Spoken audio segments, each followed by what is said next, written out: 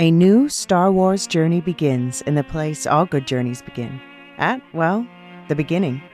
This Star Wars Day, I'm excited to introduce the new Star Wars Canon Timeline podcast, where we will piece together the complete story of that galaxy far, far away, in timeline order, from the dawn of the Jedi through the great unknown following the sequel trilogy. This is a podcast for both Star Wars superfans and complete newbies. Listen to the short intro episode now to hear how it works and what to expect over the coming weeks as we set the stage for the new television series The Acolyte, which we will be covering with weekly breakdowns. Subscribe to the Star Wars Canon Timeline podcast wherever you listen to take part in one of the most epic and expansive stories ever told, following all the twists and turns from start to finish. May the 4th be with you all month and beyond.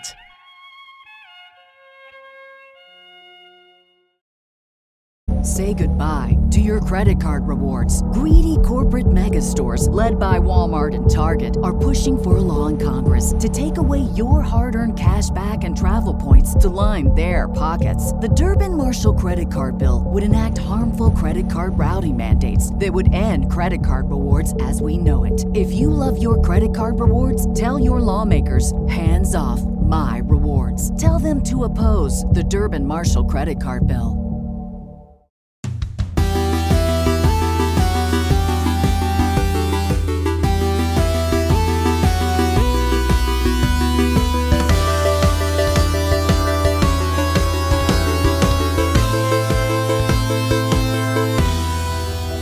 Welcome to the Lore of Us podcast. We're the Lorehounds, your guides to a fungal apocalypse. I'm John. And I'm David, and this is our coverage of the penultimate episode of HBO's original series, The Last of Us. In this episode, we'll be discussing our general thoughts about this episode before getting into our in-depth, scene-by-scene breakdown of Season 1, Episode 8, When We Are in Need, followed by a bulky listener feedback section. Be sure to stick around to the end of the podcast for programming notes about our podcasting schedule for March, which is also packed. We got a ton of feedback for this episode, and we love it. Keep it coming. Having your participation makes for a much more fun show for us, especially since we're coming to the end of the season. Next week is the final episode, and we're planning a season wrap-up podcast that will drop 1 week after the finale. We want your feedback for that show, so send us an email for either the finale and or the season wrap-up to tlou@thelorehounds.com, or hop over to our website. There's a contact form that you can plug in your feedback there, or leave us a nifty voicemail. It's a cool little feature, and we can clip your audio straight into our recording. We also have a Discord server and a growing community, so join us there. Link in the show notes. It's a fun group of people, and we keep things well managed so no one gets unnecessarily spoiled. You know, we love making our podcast for our listeners, and sometimes our listeners want to support us in return. So while you can always get our ad-supported podcasts on your main feed, we've also got a Patreon. So if you want to head over there, patreon.com/thelorehounds, for as little as $3 a month, you could subscribe today. That supports us in our production. And you can be part of the ever-growing Lorehounds community. And what did I say? You get ad-free podcasts, you get early ad access. You get it all. You get it all. You get post-credit bloopers, second breakfast. Very exciting. Yeah, it's good stuff. You don't have the ad, so you can get straight to the meat of it. Or is that a bad metaphor for this John, that's too soon. podcast? Too soon. Yeah. I mean, it's very on point, but it is a little bit of a shocker. It sure is. Lastly, we'd like to ask that if you're enjoying the podcast, please take a moment to rate and review us on Apple Podcasts, which really helps us get on top of those rankings and find new listeners. We've been getting a ton of reviews and feedback from you, so thank you so much for everyone who has done that. And if you've not yet done it, please do us a solid. All right, David, what were your overall impressions of this episode, also known as the David Arc? Oof, this was a pretty brutal episode. I was a little sad because there were no cool nostalgia songs or movie posters for me to go down rabbit holes with. But amazing storytelling. It continues to deliver on that scale. The story plots are tight. I don't know that I wanted 3 episodes of the David story arc. This was a really tough subject matter. And I really appreciate the efficiency in storytelling that they were able to wrap this arc up in 1 episode. I've got everything I needed. I understand the world more. I understand Joel and Ellie's relationship more. I understand Ellie more. I understand Joel more. I got it all, and I got it all in 1 episode, and I didn't have to hang out with creepy cultists for 3 episodes with the ever, increasing dread of cannibalism and everything else that went down here. One of the other things that I'm really loving, and this really needs to go in the season wrap up, is the spectrum of human society that the show is giving us, and how different groups of people and groups of peoples and individuals are responding to the apocalypse. So we've got Boston, we've got Kansas City, we've got Jackson, we've got Frank and Bill, we've got Marlon and Florence. That was the 2 old couple, the older couple that Joel and Ellie encountered. We've got Silver Lake. So I'm really enjoying this world that they have created and are illuminating for us, because there's a lot to say about politics, about values, about culture. And they're doing a really nice job of fitting all of that into really, again, efficient storytelling. Incredible acting by Scott Shepherd. This is my first real exposure to him. Did you watch The Young Pope? I did not. I did not watch The Young Pope. He was in there. He was very good in there. Yeah. I love this inversion of who's the monster, right? There's a crazy man. And it really makes me think of the book I Am Legend, which I sort of talked about at the beginning of this season. And I don't want to spoil the book at all. Suffice to say that depending on your point of view, somebody can be a hero or somebody can be a crazy man. And this episode did a really cool job at giving us that point of view. And there's that moment in Ellie when Ellie's realization goes, oh, we're those people, right? We're the ones that have terrorized them, regardless of whether Silver Lake has its own problems or not, right? There was this, hey, there's other people out there that are terrible and doing terrible things, taking people from us. And then we've got a lot to talk about with the David character, about cordyceps and, how he used that. There's a bunch there. So I'm excited to talk about that when we get into scene by scene.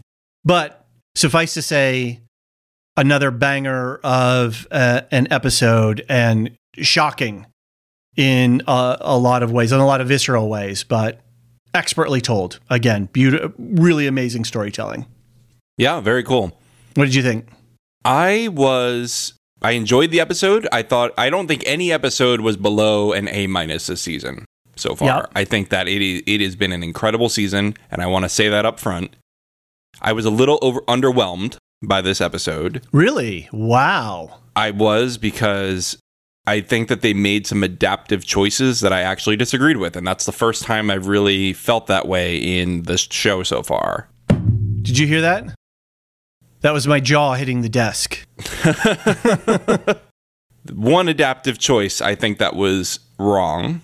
Okay. At least I would not have done it, is they took out a sequence where after Ellie meets David and they're waiting for James to get back, they are swarmed by a group of infected and they have to fight them off together. Part of the reason is David had a gun on him the whole time. David had a secret pistol on him the whole time. Okay. And that gets Ellie to trust him a little more. And it sort of gives you a little bit more of his long game. I think that was more interesting. And also it gave more time to work up to, oh, you're the girl who was with that crazy man. Interesting. Okay. So I think that was a mistake. I think this episode could have used another 10 minutes of it. And overall on the season, this is something that I'm starting to feel now that we're getting towards the end. I think that they are underutilizing the infected. Now, most zombie shows overutilize their zombies and then rely on the action instead of the drama. Mm-hmm. Yeah.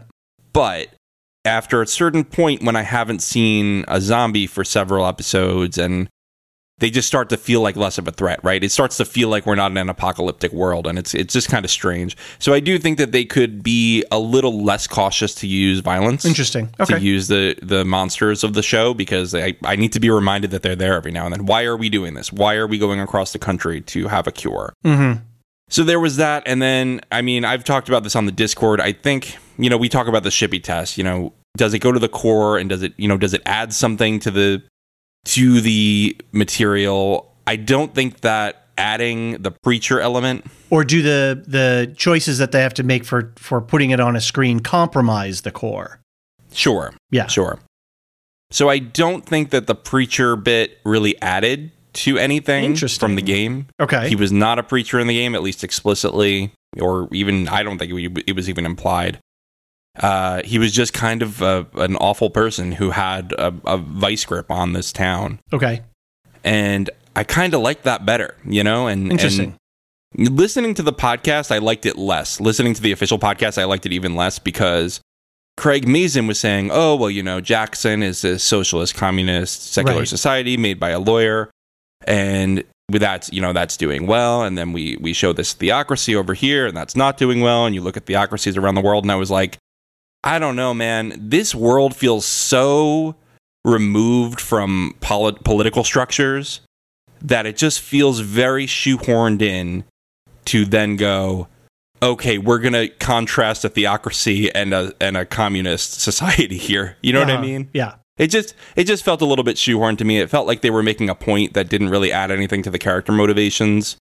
And so, yeah, I didn't like the preacher thing. But other than that, they nailed a lot of other things. So I don't want to be all negative here. I'm going to end on a positive note. They nailed a lot of things.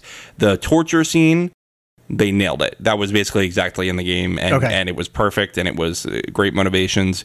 They added dialogue with Ellie and Joel at the end.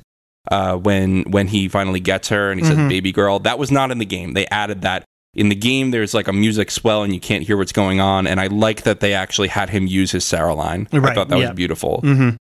I really enjoyed Joel, like his like staggering through these enemies and leaning on them. That was a little bit different from the game, and so they did make some good choices. I just think that some of the choices I would not have made. That's my spiel. And that's from a game player, a lover of the game's point of view. Right. It's funny because I saw a TikTok about it a little while ago, and this guy said this was the first episode that made me feel like I wish I didn't play the game. Interesting. Because I know too much from the game, and I think that they cut out things that would have been beneficial for the show. As a non-game player and somebody who's, again, not watching the behind the scenes or listening to the official podcast or anything like that, I didn't feel that this storyline was out of alignment at all. I felt it was perfectly in line with the story that they've been telling us, and it was perfectly in line for what I would expect from this world. And these different human societies, be they individuals, couples, small groups, large groups, urban centers, what have you. This felt very authentic and real and understandable to me. And even his explanation of how they got to where they are now, it all tracked for me. So again, not being a game player, there's only one criticism, and that is Joel did level up. His health bar sort of went up really quick once she got him with the penicillin, and we've got some great feedback about that, which we'll get to in the scene by scene. But otherwise, interesting, because my sense of it was this was really nicely right on the tracks that they've laid out. I didn't feel any kind of deviation. Yeah, and so that's the curse of being a game player, right? Is that I'm always going to have something to compare it to. I will say, I would still give this episode, if I'm going to grade it, like an A-. It's still a great episode of TV. It's incredible. I would rather have this episode than not have it, for sure, 100 times over. We're picking nits, right? And that's what we're supposed to do. Yeah. Right. We're being the critics for you. We're in our critics chair. They spin, and that's how it goes, folks. Yeah. All right. Well, I think with that stuff, anything else that you want to add, or should we get into the scene by scene? No, let's do it. Okay. So quickly, overall warning that we're going to be talking about some graphic violence and other difficult scenes regarding sexual assault and psychological manipulation. So whatever you need to do to take care of yourself, just know that we are going to be talking about these somewhat hard to watch and talk about topics. 51-minute runtime, tight episode. We went straight into it and it finished. So they're really tracking the pacing quite well here. So this was a nice, solid episode. I don't know, did you feel it was too short or too long, or was it just about right? Well, I said I wish there was another scene, yeah, so that's maybe true, another 5-10 minutes, but I guess that's about it. Okay, cool. All right, we open with a montage of winter scenes around Silver Lake, Colorado, and a voiceover of a man reading from the Bible, specifically Revelations 21. We cut to the interior of a restaurant where we continue to hear, where the man continues to read from the Bible, and we see a group of survivors who are not looking so happy. We never really see the full cult in the game, and I'm glad that this is a change that I loved, is that they really humanize these people more, and they showed how maybe David is awful. Mm-hmm. Sorry that I have to use your name in a negative context of the whole episode, but maybe David is awful, but his town, not necessarily all of the people are. Mm-hmm. I really like the authenticity at which they showed the people in this community. They're gaunt. They're wearing makeshift clothes. They have that sort of haunted look of, entering into starvation zone. So they did a really effective job at dressing all of the extras for this. Absolutely. So it turns out there is an actual Silver Lake, Colorado, because, I'm going to Google map these things because I am. But it's nowhere near where they would have been.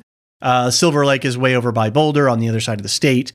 But that said, it was going around. HBO released an official map of their little red line and dots of Joel's journey across the United States.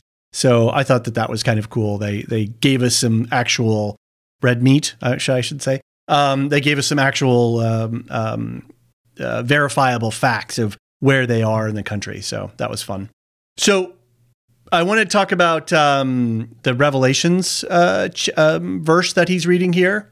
You gotta. It's not even a Tolkien podcast, and we're reading from the Bible. Exactly. I thought it was interesting because this is a big passage in the Bible.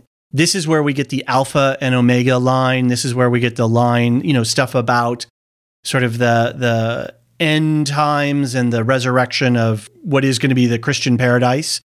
And David skips to verse 4, where he goes from, and God shall wipe away the tears from their eyes, etc., etc. What he skips, which I thought was a very interesting line in a very creepy AF kind of way, is Revelations 21, verse 2. And I saw the holy city, the New Jerusalem, coming down out of heaven from God, prepared as a bride beautifully dressed for her husband. And when I went online and searched for Revelation 21 and I was like reading through this stuff, this verse gave me chills relative to how David in the show is talking about fatherhood and, being together and whatnot. And I could just see that in his creepy psychology, this is something that he's thinking about. And this is the way that he's relating not only to his flock, but to Ellie as this, in this sort of bride-like way. Right.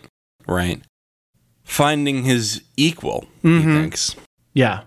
Now, I may be stretching here a little bit, but it just really jumped out at me when I read this. You're right. That's pretty icky. Yeah. Do you have any other thoughts about Revelations 21? Well, he certainly picked a good time to get into the apocalyptic writings. He did. It was, he's on brand.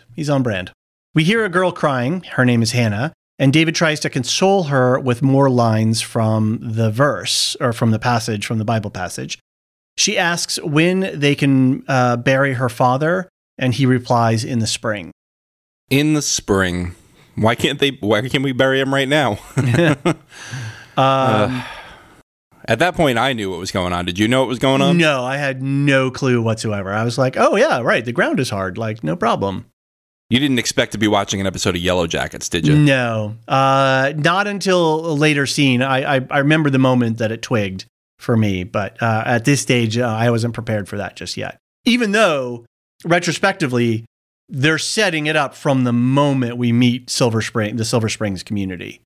Yeah, my wife and I were debating, because again, we both played the game. We were debating, are they going to downplay or get rid of the cannibalism thing? When we first started in, he was first with them, and he's like, oh, we're short on rations. Maybe we're going to see them go to it. And the minute he said, "Oh, we can bury him in the spring," we looked at each other like, "Oh no, they're going for it." There it is. As the congregants leave, David and James discuss the details of their rations and how they only have a few weeks left. David is concerned by James's lack of faith. James recommits, and then they make plans to go hunting. "It's dark. You see what you want to see sometimes," says James in relation to some of the people seeing some deer off in the distance. Do you know that this is a game, Joel? So I heard that tangentially just before we jumped on. I had no idea. Yeah. So his voice is very different in real life than the voice actor. Okay. Than his voice actor shtick when he plays Joel. I think it's, again, really cool that the Naughty Dog studio folks brought in in casting to the HBO production. That just gives me a lot of respect for this group of creators and creatives. Yeah, and this actor, Troy Baker is his name, he hosts the official HBO podcast too, every single week. So he actually got to discuss being in this interesting. role too. I may have to go back and listen to that because that would be you cool. You should afterwards. It's a good podcast, honestly. Honestly, the official podcasts usually are terrible. Yeah. All of them are usually terrible because they're usually just trying to sell you the show and like pat themselves on the back. This one is actually really fascinating because it tells you why they made certain decisions, and I think that's why I listen to a podcast like that. So definitely I would recommend it. It's hard, too, with the official podcast, especially if you have somebody who's not involved in the production and coming to it afterwards. They won't necessarily have that level of awareness of why certain creative choices were made during production. So that's cool that they're able to bring that forward a little bit. Not that they should be explaining how the plot worked, but to give us an insight into how television is made, to actually see the process, to understand the process. That's cool. Right. Yeah. No, I think that's cool. Do you know much about James from the Bible? I don't.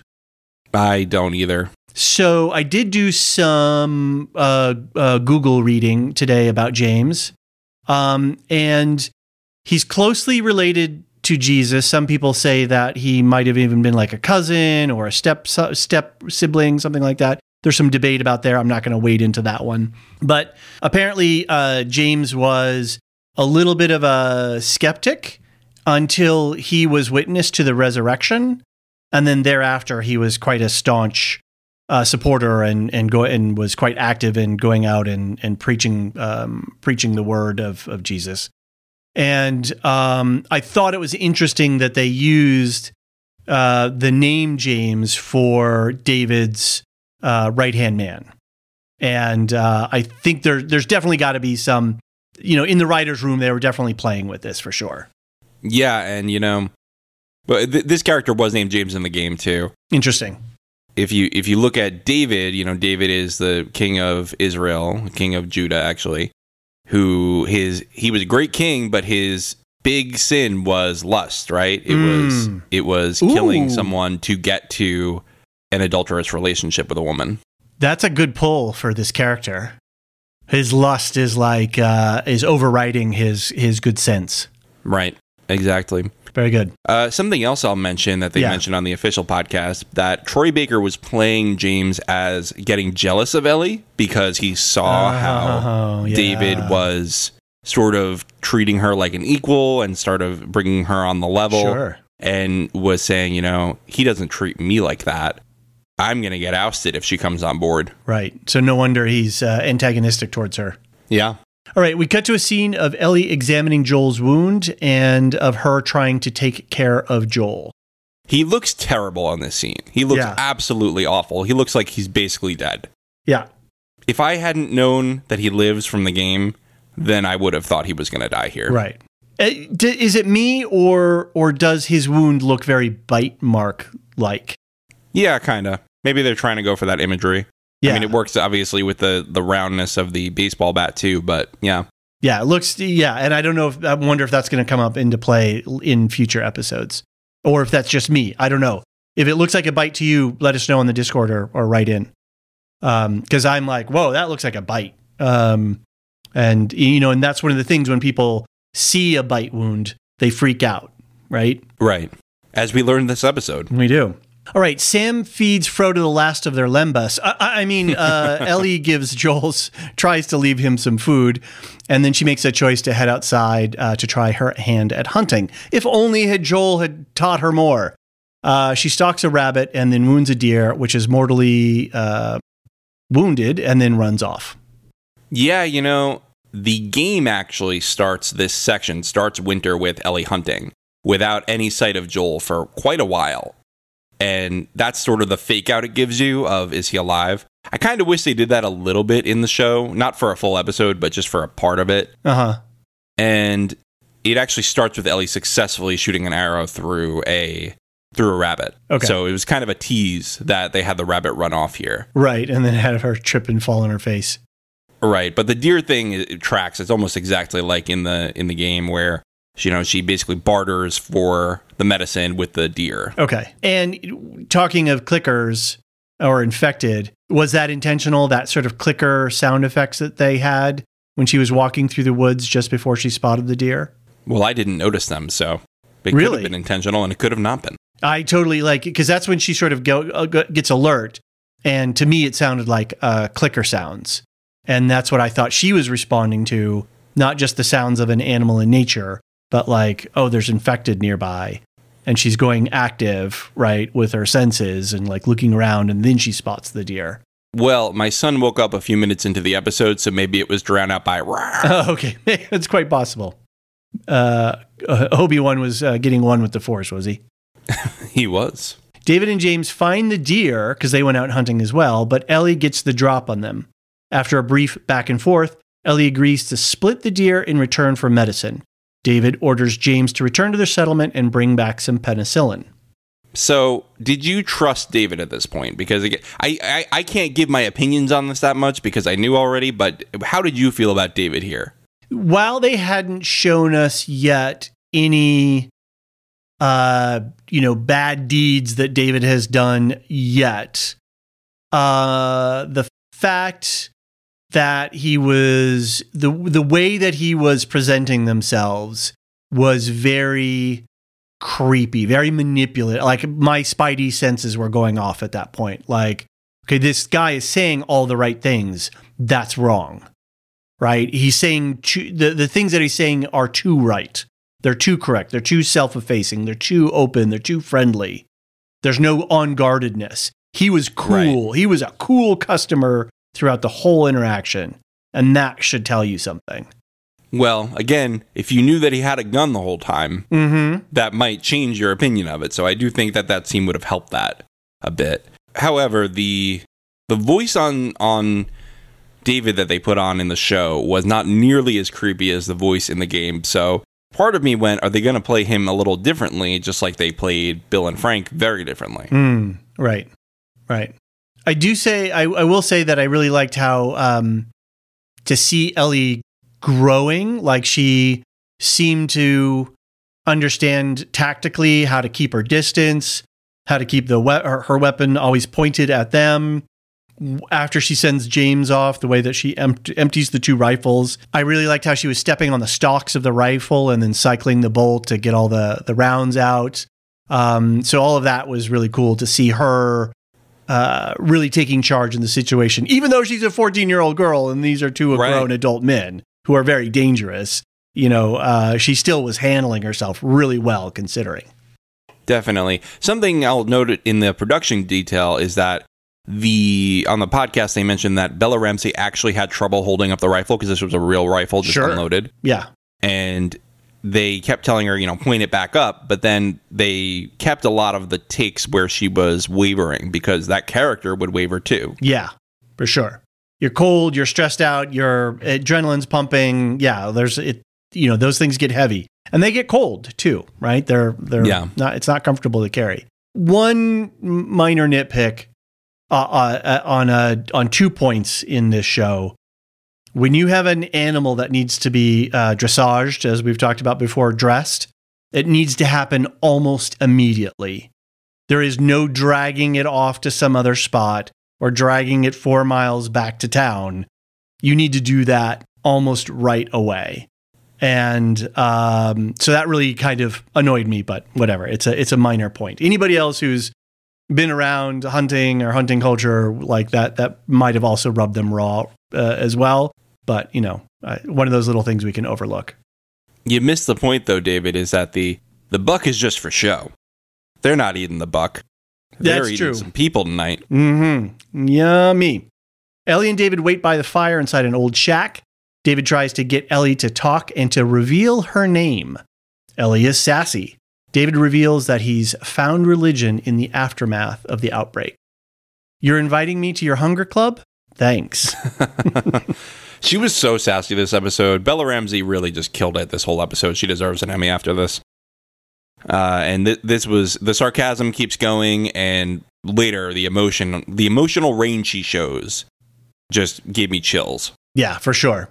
I have to do a little Earthsea tie-in here, a little Ursula K. Le Guin action. If you're listening, you probably know we're going to be doing an Earthsea read-through with our good friend, our favorite Tolkien scholar, Marilyn Arpakila. And in the Earthsea books, knowing the name of something, the true name of something, there's a used name and then there's a true name. And if you know the true name of something, it gives you power over that thing.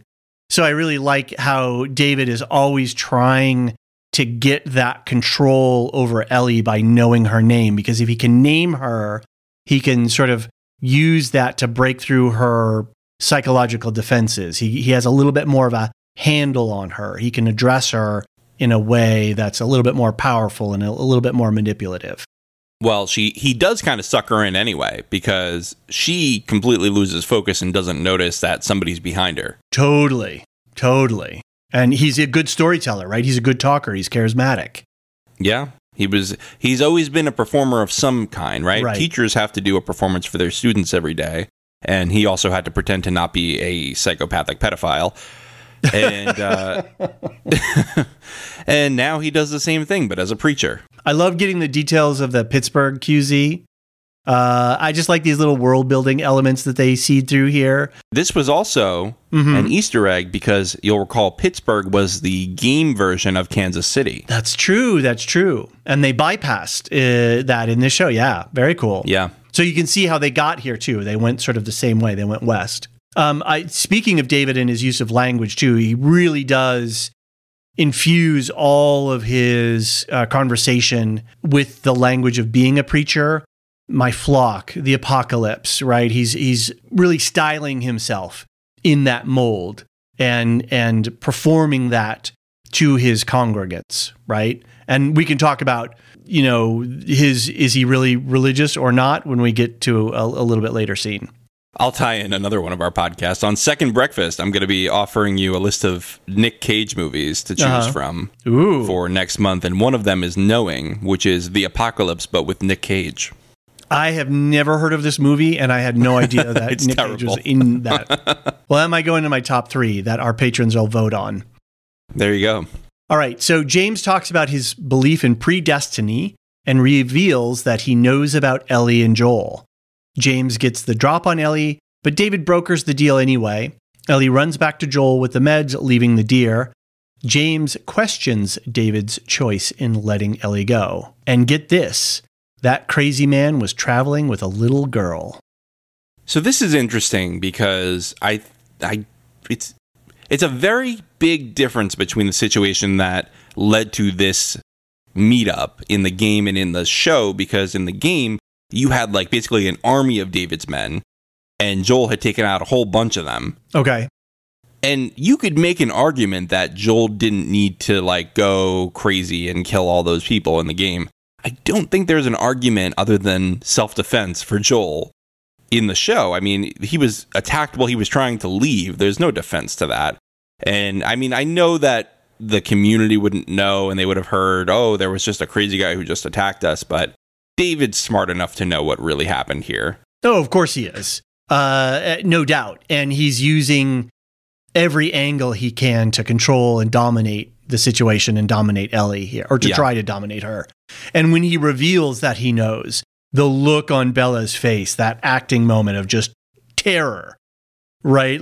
And then he says, James, lower the gun. And you're like, oh, I went nuts. I jumped off the edge of my couch. I was freaking out. But this is the whole point about POV, right? Like, are you the crazy man or are you the person who is just defending themselves? Right, exactly. Yeah, and again, like I think that you could make that it depends on your side who's the villain argument in the game a lot more easily than in the show where, I mean, that was a pretty clear-cut situation to me. Joel was trying to leave. Somebody comes up to him and attacks him. He's got to get away from him. Right, yeah, the dude with the bat totally swung on him on first. They were just going to try and sneak out. All right, back with Joel, Ellie does her best to administer the penicillin and then lays down with Joel after she does so. That was very cute. Mm-hmm. It was sweet. She really loves him. You could tell they've really bonded in a way that I don't think either of them expected at the beginning. Right. And when somebody is under your care like that, yeah, your empathetic, our natural built empathies really kick in and turn on. Something that I think we have seen in this episode, and maybe we see in other episodes, is that Joel and Ellie both have extremely violent tendencies, but you think they both somehow are checks on each other. Each one of them is less violent because of the presence of the other. And when they are separated, boy, everybody should watch out. That's interesting. That's an interesting formulation. I hadn't thought about that. How when they're in proximity, they're less reactive? I mean, unless you threaten them. They are much less violent than the sum of their parts. That's interesting. All right. I'm going to keep that one in mind. Keep that one in mind especially when we go to the finale. And I want to see in season 2 where that goes as well. Mm-hmm. So I think there's a lot of horror elements in this episode. And this injection was some body horror. It made me squirm. I was looking through my fingers at one point. But, John, we have a doctor in the house. We do. We have Kathy, who is a general practitioner and former ER doc. So Kathy had written in before about how to stabilize that wound with a penetrating object. And so she wrote in to illuminate for us a little bit about penicillin and injecting, where you should inject it, and that kind of stuff. So we've got a resident expert, a medical expert for us here now on call. So Kathy says, so no, I don't think it's realistic at all, to be honest. He's most likely bleeding internally still. He's got an infected looking wound and he's got a fever. So he's got systemic signs of infection. He's unconscious, so he's probably septic and maybe in shock because he's pretty gray looking, so his blood pressure probably isn't great. Although he's not exactly been living well, he's a pretty fit guy, so probably has a decent physical reserves. But if that guy rocks up to an emergency department, he's going to theater, an operating theater, and then most likely to ICU. I don't think a couple of shots of penicillin will do the trick. There's also a thing, here anyway, called the golden hour of sepsis. Getting antibiotics on board as soon as possible once sepsis starts, with survival rates dropping with every hour delay after that. I think it's safe to say they missed it, says Kathy. She continues, the antibiotics given into the wound actually doesn't bother me too much, ideally into a vein, but I work as a GP these days in family medicine, so I'm in an office in a community and I would give it in a big muscle group like the glutes, but it's not crazy to go to the source. She's just a kid, and in a dirty, contaminated surgery and hospital, you might well do an antibiotic bath. The caveat here, as she wraps up her email, is that all medicine on TV is nonsense. I watch every show going, and they're all just silly. But I do absolutely love, and this is the part of where I love Kathy's email, because she goes off. But I do absolutely love that Joel's love for his daughter dragged him off that bed and into a spot of murder. Hell yeah, I do, she says. I'm a show-only watcher, so who knows? Maybe he does die of this wound, but I couldn't care less about it being nonsense because I love him.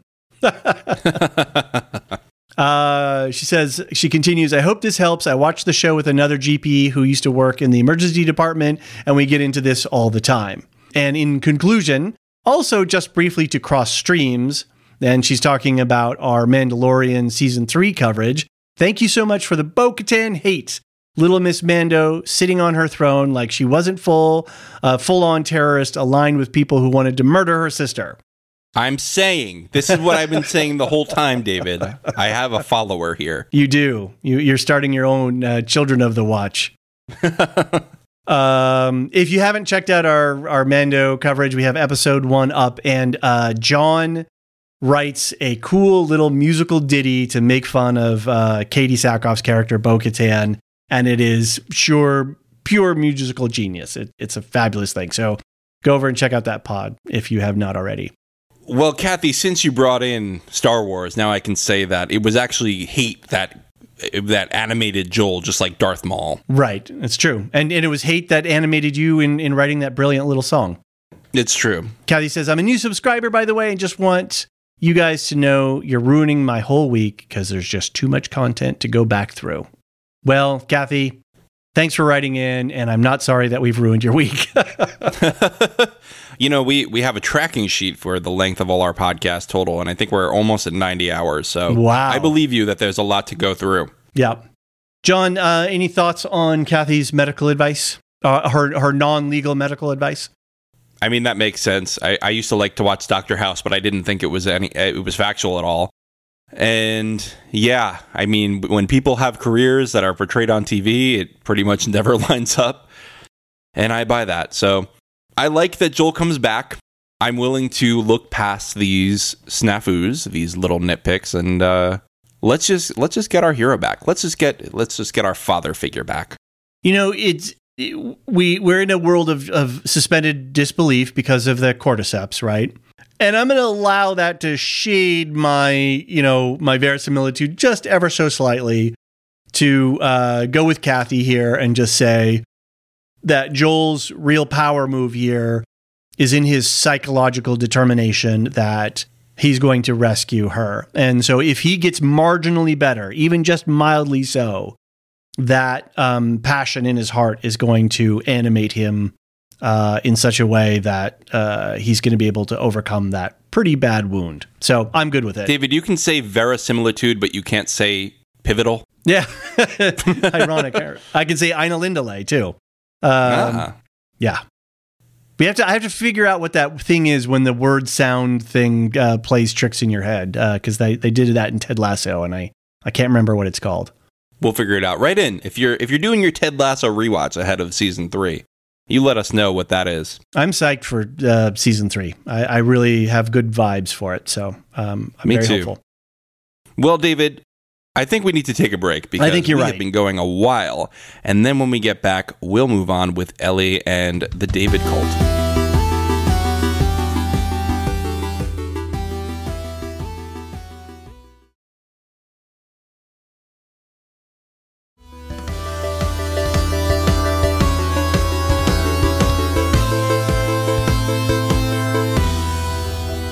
And we're back. David, do you want to bring us through? We rejoin Silver Springs at mealtime. A plate of suspicious-looking meat is brought into the cooks.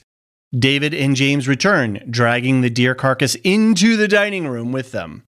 They are met with silence, and David explains the situation about Joel and Ellie.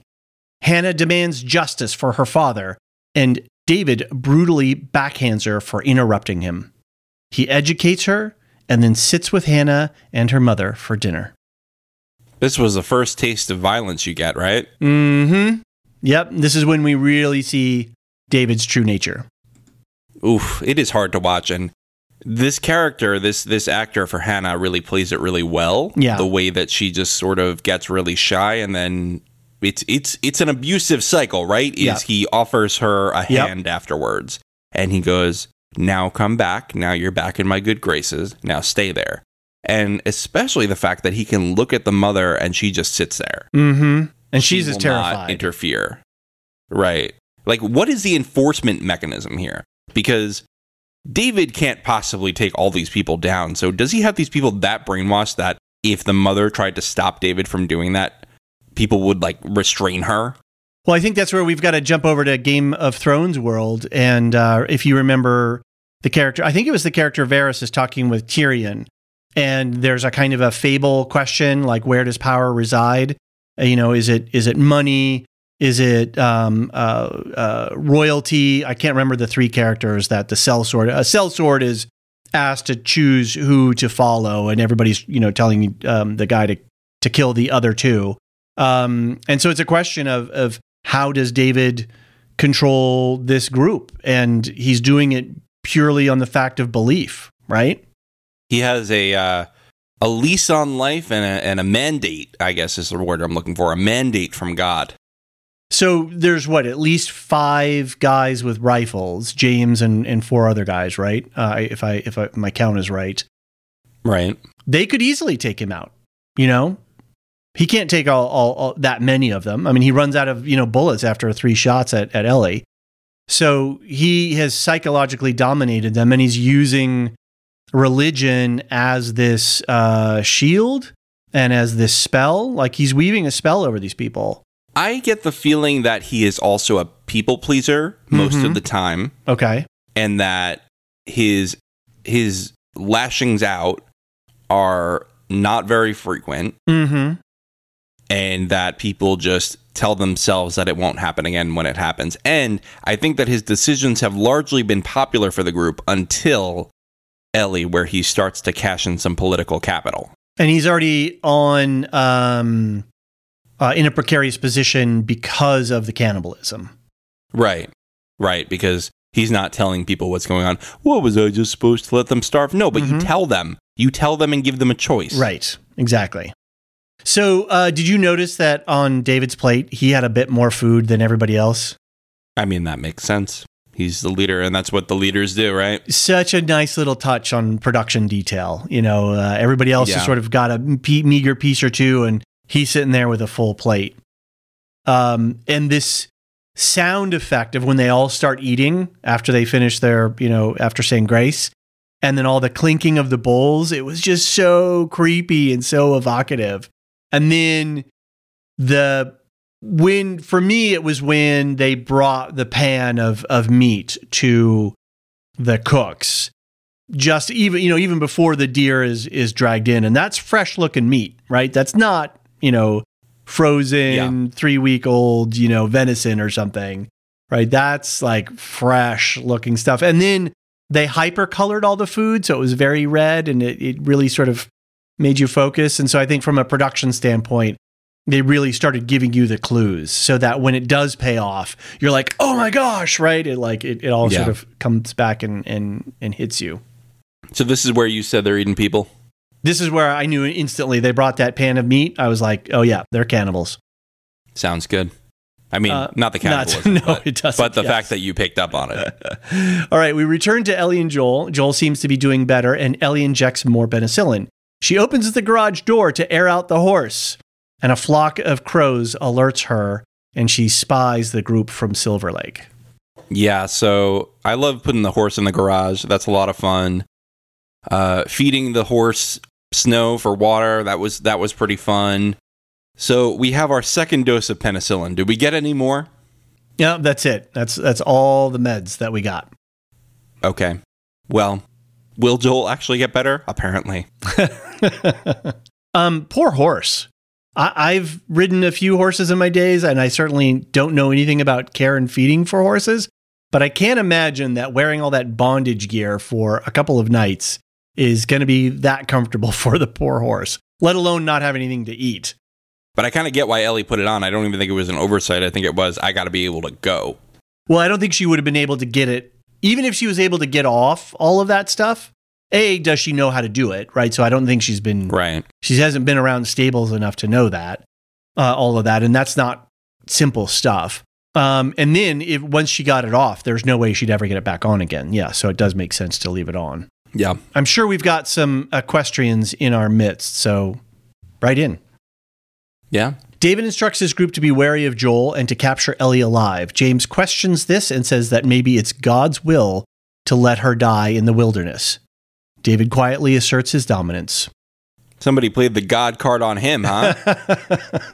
Doesn't like it very much when it's pulled on the opposite direction. I love the callback to the Kathleen storyline here. Right. You know? That's a good call. I didn't notice that. Yeah, totally. Like, well, maybe that's just the way things happen. Maybe that's fate, whether it's God's plan or fate or whatever it is. It's out of our hands. And people use that to justify, doing or not doing certain things. So, And this is a world where people do die of random reasons all the time. Right. It's true. I love that the party from Silver Lake looks really emaciated and ragged here. They look very skeletal. Yeah, the whole design of the steakhouse, which is a pretty much exact recreation from the game, by the way. The steakhouse and the town itself and just how run down everybody looks, and such a juxtaposition with Jackson. Jackson is just completely a world away in every single way. And that's something that really, I don't know, bothers me about a lot of these planned community subdevelopments that are out in places. Eagle Ridge, Elks Crossing, all of this, very evocative language, Silver Lake. And man, these people are not looking very lakey or silvery. Something they said on the official podcast was they probably got here in spring.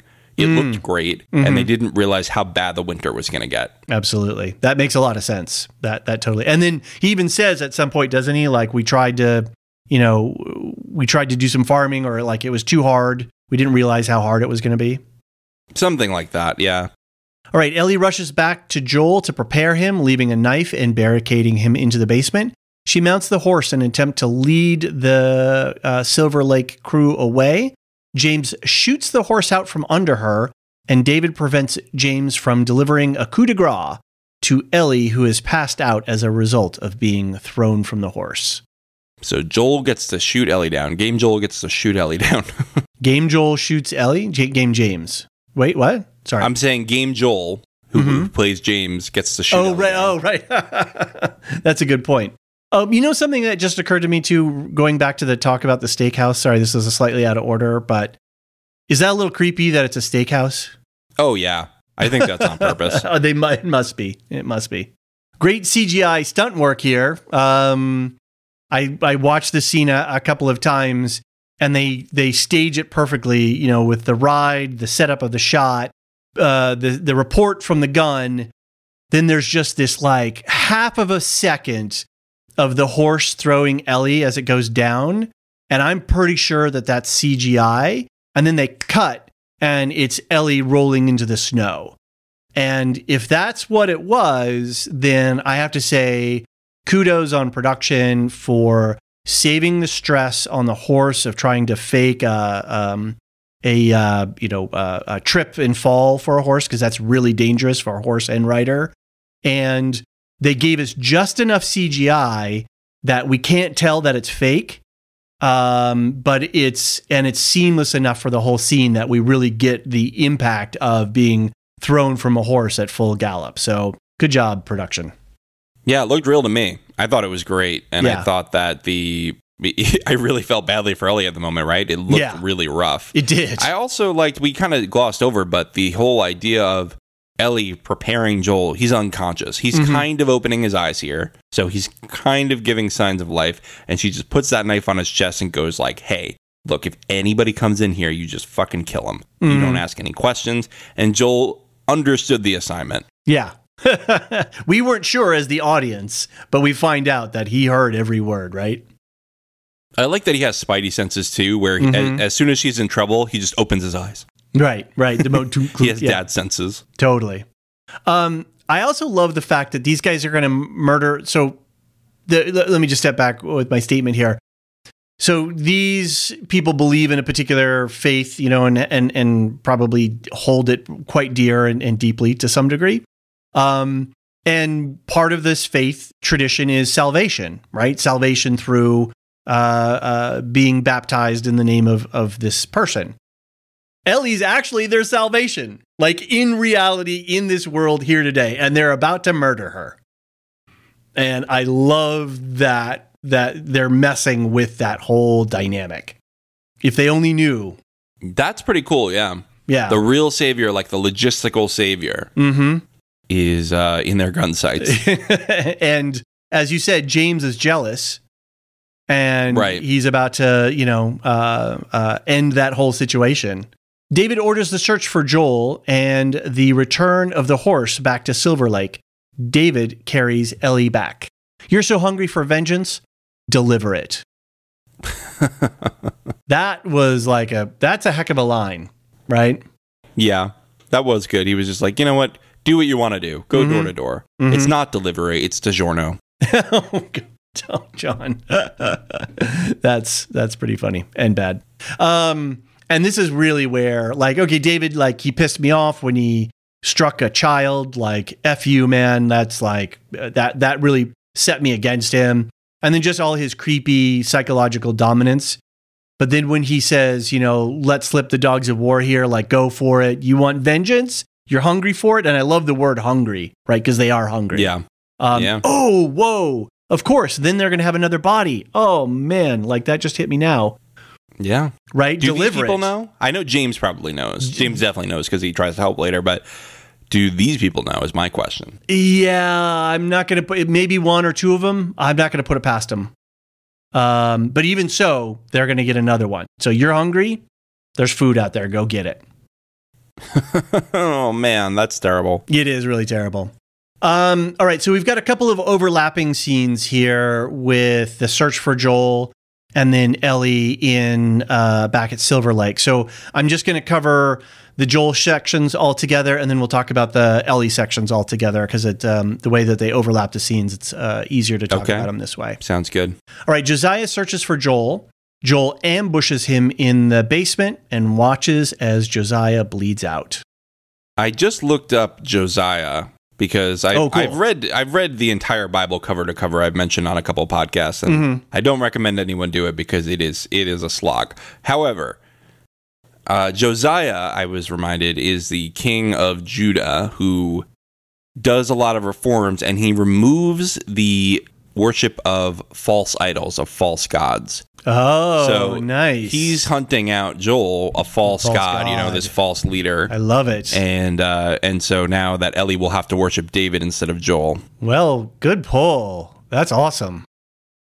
Are all of these characters biblical names? Did they maybe take on new names when they started this cult? Do we know any other names in the group besides Hannah's James? a biblical name. Well, yeah, certainly Hannah. That I was just going to say, those are the only three that I know from. Yeah, so. I don't recall any others. Okay, it might have gotten a little too much if we went that far down the rabbit hole. Alec was one. Okay, that's not biblical, is it? It probably is, but I don't know what it means. Yeah, I'm not sure either.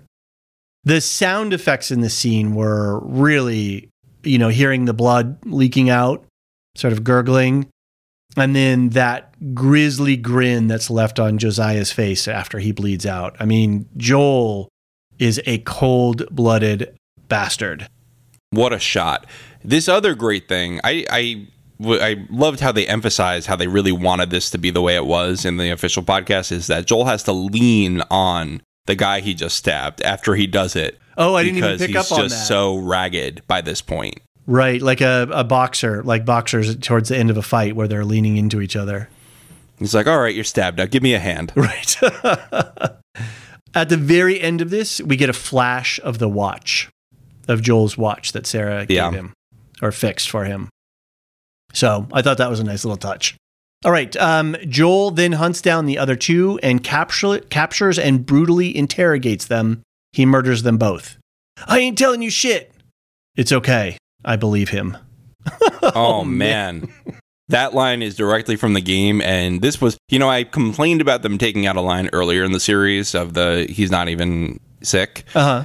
But this was one where if they had left this one out, I would have rioted. Okay. Because it is such a good line. It really is. It's okay. I believe him.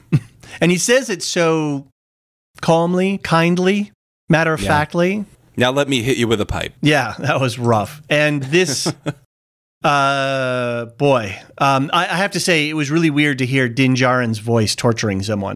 Yeah, that's funny. Yeah, I'm used to him talking to Grogu and being a gunslinger, not talking about popping somebody's kneecap off. Like, that was like, it really weirded me out. Because we haven't heard Joel talk in a long time. No, we haven't. And 2 episodes.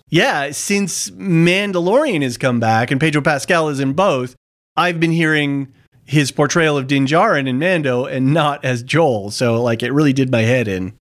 Now, if he got to David before Ellie did, would he have said, I can bring you in warm, or I can bring you in cold? Oh, that would have been terrible. It would have been terrible. Thank God they didn't do that. Yeah.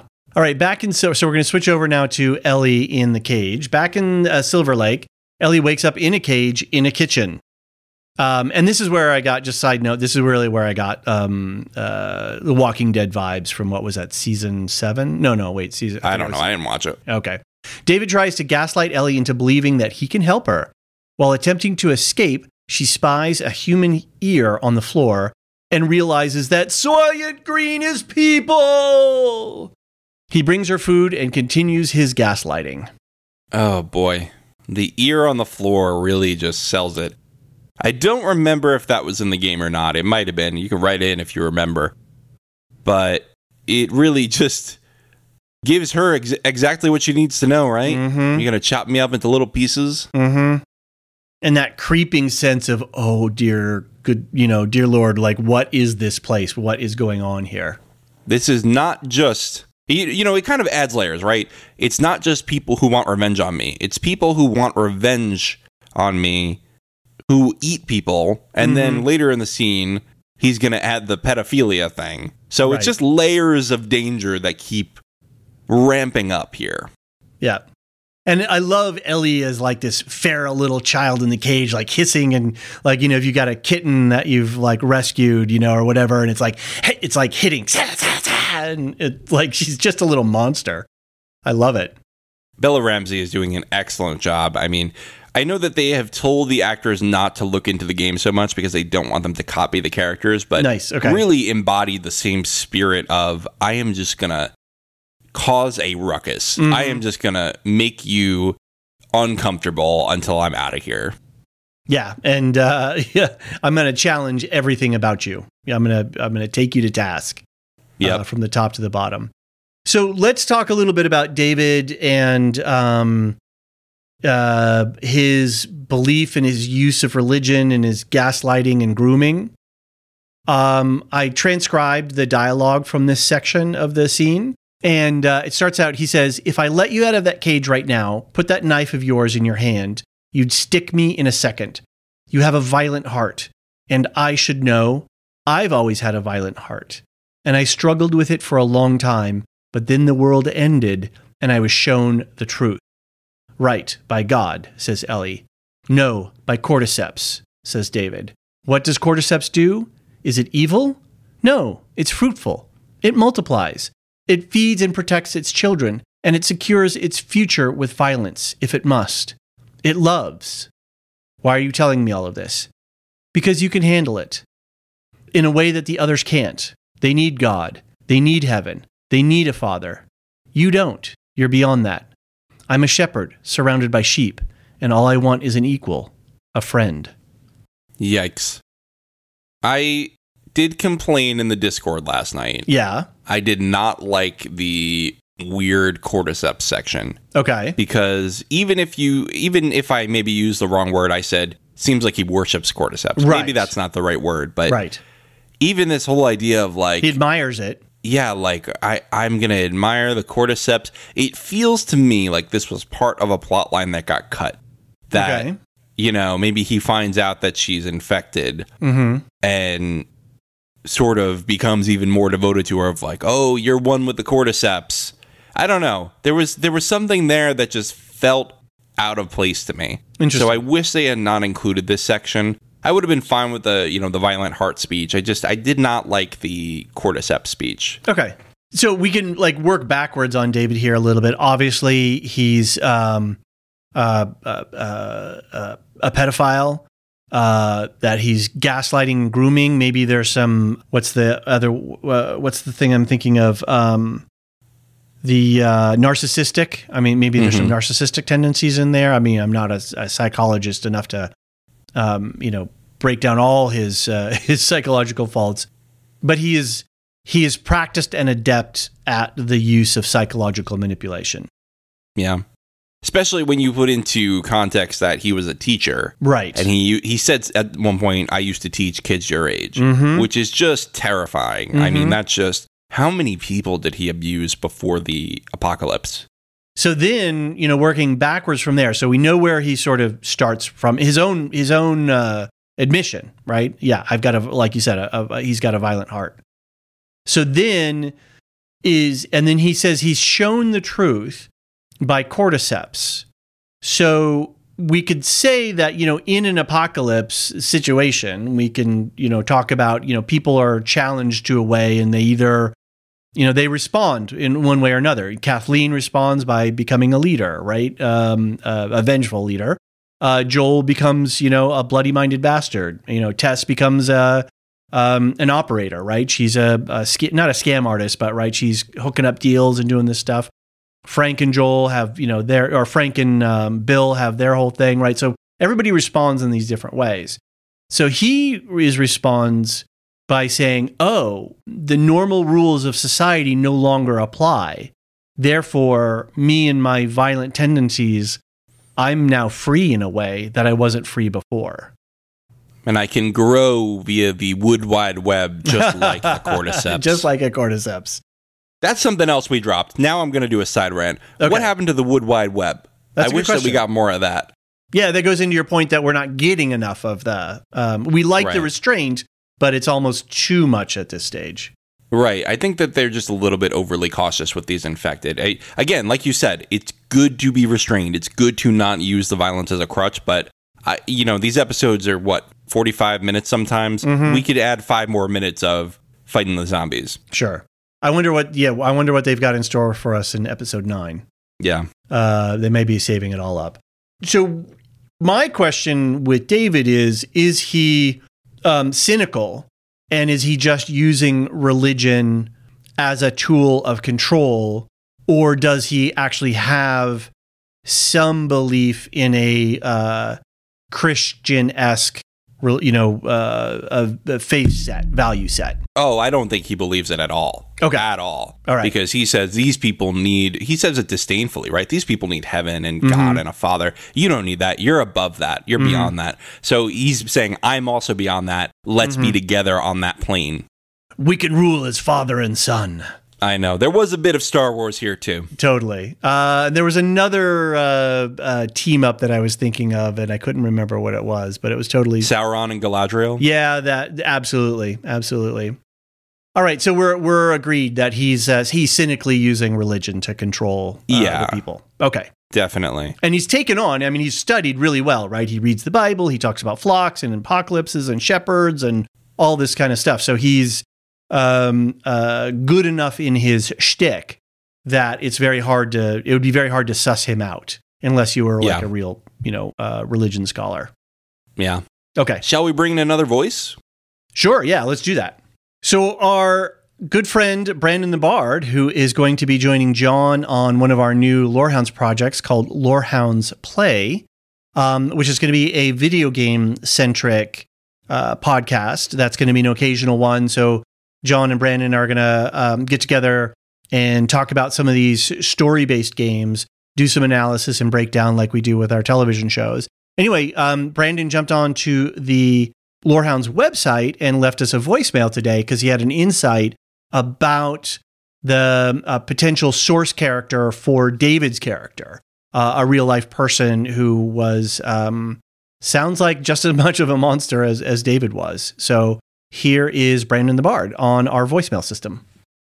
Hello, occasional Lorehound, Brandon the Bard here, just calling in because I was interested that I was listening to the HBO official podcast, and they were playing some clips of the episode of David, our David in the show, played by Scott Shepherd.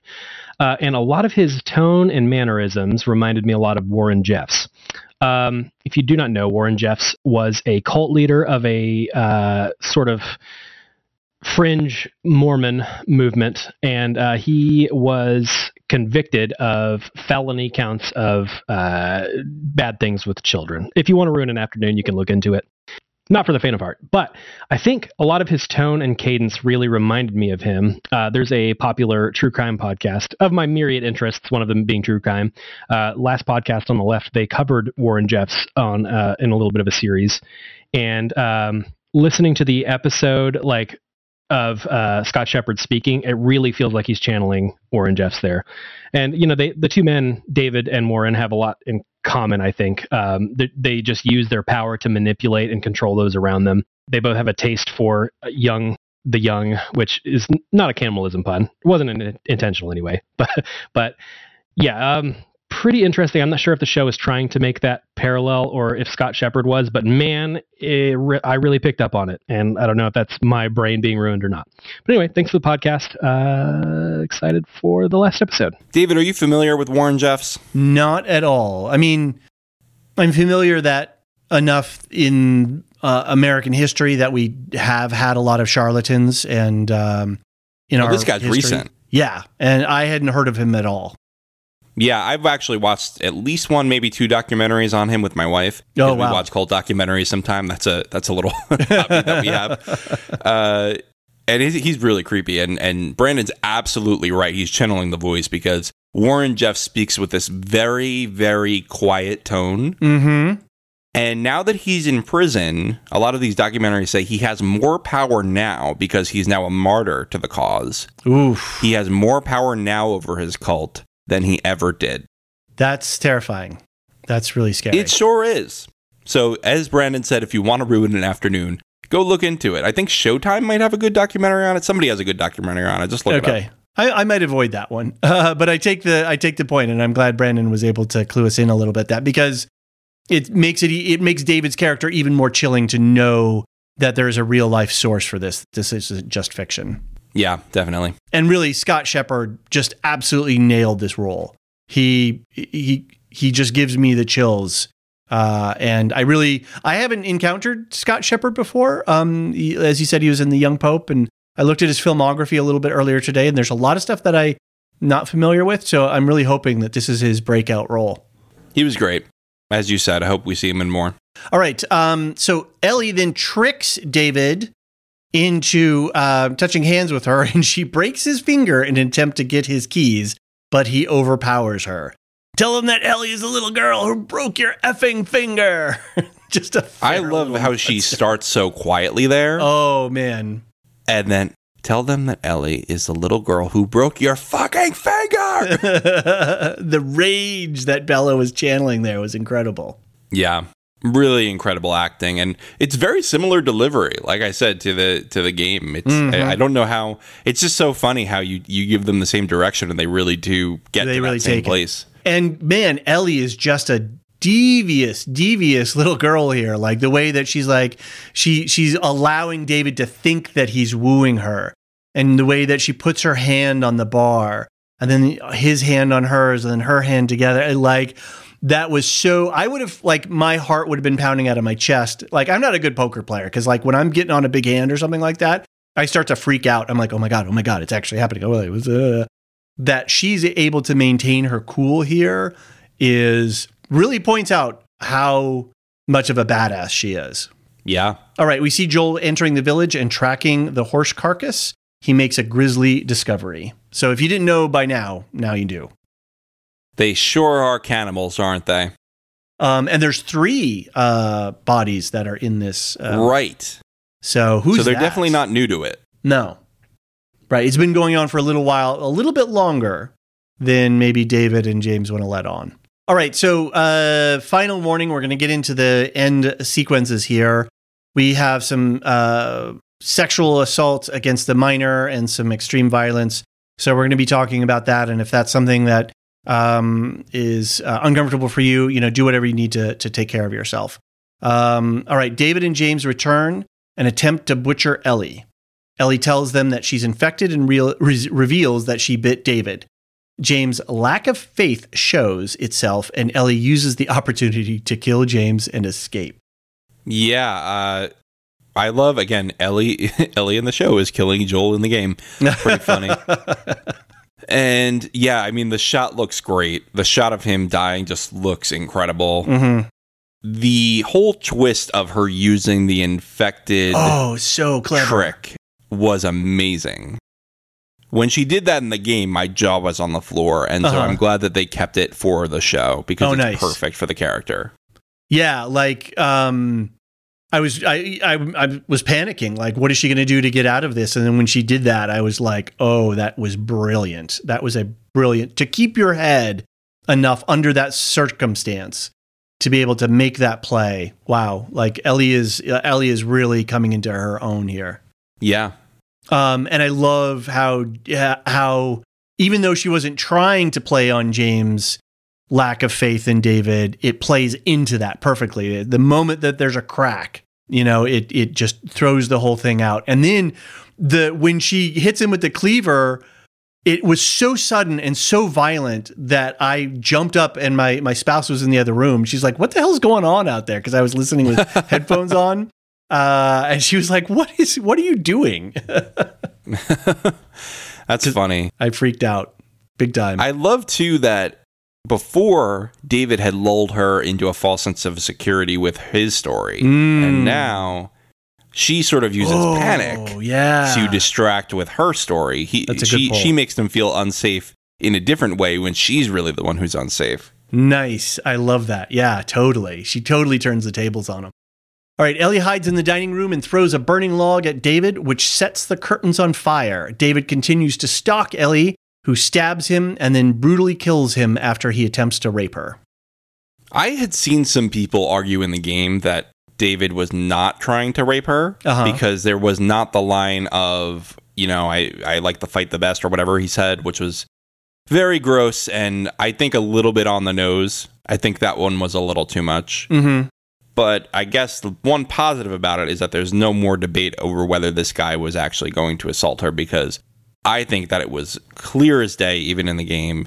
This guy was a monster. He was not just into Ellie in a non-romantic way. He was really trying to be a predator. Yeah. And the fact that the violence itself was the thing that was exciting him. Right? Awful. He's been under control and under wraps this whole time, and then oh, here we go, right? All bets are off, and I'm gonna, I don't know. It's hard to describe this in a way because I don't want to give superlative words.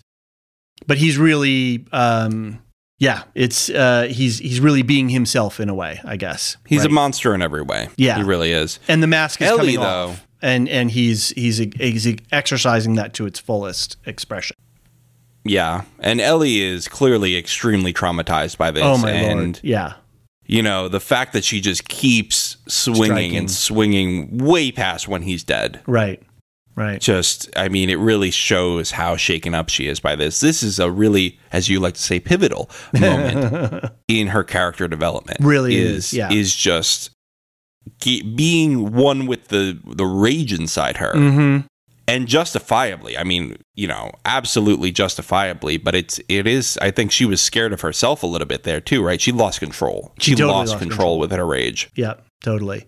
Interesting, again, to see a second storyline where the need for revenge consumes the logical thought. So we had Kathleen after Henry and, throwing, even when she was confronted with evidence of underground infection spreading, she's like, no, we're going to focus on that second. Henry's our priority. Here, David just straight up looks at the burning curtains and the burning building and goes, no, I'm going to follow through on this little situation here, and then I'll worry about the burning building. So again, right. How revenge consumes you and then ultimately leads you to your downfall seems to be a message that they've hit on twice here. Well, I think Ellie was also consumed by this and would have been in the burning building. The one thing that I think was a little bit of a bad change from the game here was that in the game, Joel had to take her off of David. Okay. And I think that was good for their relationship. That was, I'm being a check on your violence, just like you're a check on mine. Right. And I wish they had kept that. They said in the podcast that they logistically, because it was locked, they didn't think Joel could get inside. That to me is an excuse, because you could have just not had the doors or locked line, or another door, broken in the window or something. Right. There were many ways to do that. I think that was a moment that they should have kept, but I think that they made up for it in the next scene, which you can do that now. Right. Well, I've got one thing I want to add first is this whole scene and scenario. This is the one 80s reference that I'll make for this. This is the only reference that I can make in this episode. And that's a 1980 book called The Burning Bed that then was made into a made-for-TV movie in 1984 with Farrah Fawcett. And it was one of the first screen adaptations of talking about domestic violence. And spoilers, the woman who was being abused sets the house on fire where her abuser is, in bed. And so that's where the burning bed title comes from. But it was a real watershed show and book to bring the issue of sexual violence forward, so that, people could actually start to talk about it and actually have it in popular culture. So for me, as a child of the 80s, seeing this really just resonated with me with that particular thing, with this burning building and this assault that takes place in here. And she leaves his body, to be burnt. Yeah. And something else in this scene, I'll say, is that they did successfully subvert the trope of the Papa Bear's got to come save the cub. Yeah. He comes to save her, but she doesn't need saving. She saved herself. Yeah, and he does comfort her afterwards. He's there for her emotionally, but it's not like he needs to get her out of David's grips. I really like that too for a female protagonist, a young protagonist as well. She totally saved herself in this entire situation. Now it's going to have a cost on her, but she had to escape from some really horrible stuff. But yeah, that's a really, really good point. Like there is no one came to save her. She saved herself. Yeah. Good one. Oh, I like that.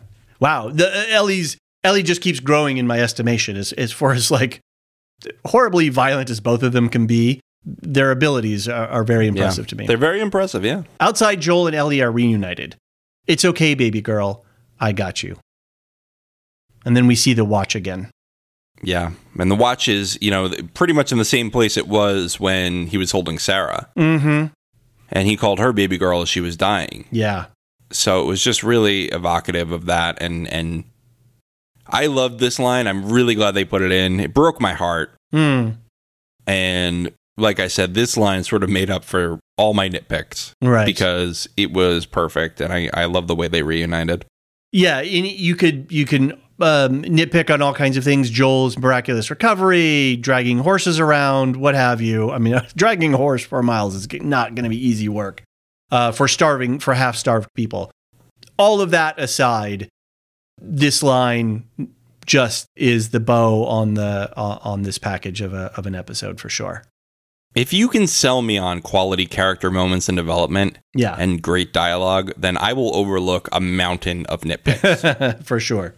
And this delivered both of their emotional intensities, Bella Ramsey and Pedro Pascal. They were really such a match for each other in terms of the delivery of what job they're doing as actors, because it was palpable. It was coming off the screen. You could tell in real life they're becoming friends too. I mean, there was this recording where they discussed what article of clothing would you take from your time on Game of Thrones, and she said she'd take his armor, and he said, I'd take my robe. And then he'd have to swish around, and she'd have to protect him because he'd be just too busy swishing in his robe. That's funny. Anyway, what'd you think of this episode, David? We've gotten to the end. Yeah, brutal, intense, shocking. I was really shocked by a lot of it that they went there with a bunch of this. But I really, like you said, I really feel the emotional impact of their reuniting and the fact that they've both gotten through this crucible and that they are becoming whatever it is. They're in an act of becoming, right? They've finally acknowledged their love for each other. They've had to prove it by going through this ordeal, this trial. And now that they're back together and reunited, how that is going to grow, where their relationship is going to grow and what they're going to become, I'm very invested in. And I'm really excited to see where, I don't know if excited is the right word. I'm committed to seeing what goes on next because entertainment value, this was a hard one. This was the violence against a child, the gaslighting and psychological manipulation was horrifying to see it. And because they did such a good job with the production of it, it was a little disturbing. It was. It was. But I will say this, is that the violence, well plentiful, was not gratuitous at any point. No, I agree. Everything had an implication for the character's development and for the relationships between characters. And I love that, because it's not like people are mad. You know, when people complain about grimdark things, it's not that people are saying there should be no violence. Maybe some people want that, but mostly I think people are just sick of seeing violence for violence sake. And this didn't give you that. This gave you something that meant something. Yeah, agreed. Even Joel's interrogation and torture was very driven and pointed, if I may be so bold in my metaphor. And it shows you how violent he can get when he really wants something. We didn't really go into that at all, did we? We didn't really talk about how brutal Joel. I mean, we've heard, Joel was bad. He did bad things. And when we saw, what were they? The two older characters in the cabin, Marlon and Francis, or I said their names earlier. I just blanked them. Anyway, they're just treating him kind of, casually, and I got to hold a gun on you because I'm invading your space a little bit. But here, oh man, Joel is not messing around, and he will do everything that he thinks he needs to do to get what he wants, without reservation and without hesitation. I wonder if that's important to his character. Gosh, I don't know. These showrunners don't seem like they're sure with who Joel really is. Give me one wild prediction for the ending of the season. Gosh, I haven't. It's so hard because I'm just so in the passenger seat here, taking a ride with my best friend. Craig Mazin and Neil Druckmann are my best friends now on the show, and they're just taking me where they're going to go. Yeah, I have no idea what is going to be in store. There's no clues in this episode as to what's next. There's no foreshadowing. There's nothing for me to grab onto, and I don't know anything about the game, and I don't want to know anything about the game. I mean, I think in a normal show, a lesser show, they might try to get back to Jackson or Tommy, and Kim would come riding and they'd be saved. I kept waiting for that to happen, for Tommy to show up and start sniping, David or somebody else. But that just shows you how trained I have become as a viewer. So I apologize, John. I have nothing to give you on a wild That's all right. Prediction. If this were another show, I probably could do it easily. But I really don't know where they're going to take me with this. Oh, wait, I've got one. One. A horde of infected. A mega horde of infected. Okay. All right. So when I played the game the first time, and then I waited a few years before my second playthrough, I didn't remember basically anything about the game except the ending, because it was so impactful that it stuck with me years later, and I could not stop thinking about it. So I'm excited to see your reaction to season 1 ending. Sounds good. All right, well, maybe we should take a little break and then we'll get into some feedback. Sounds good.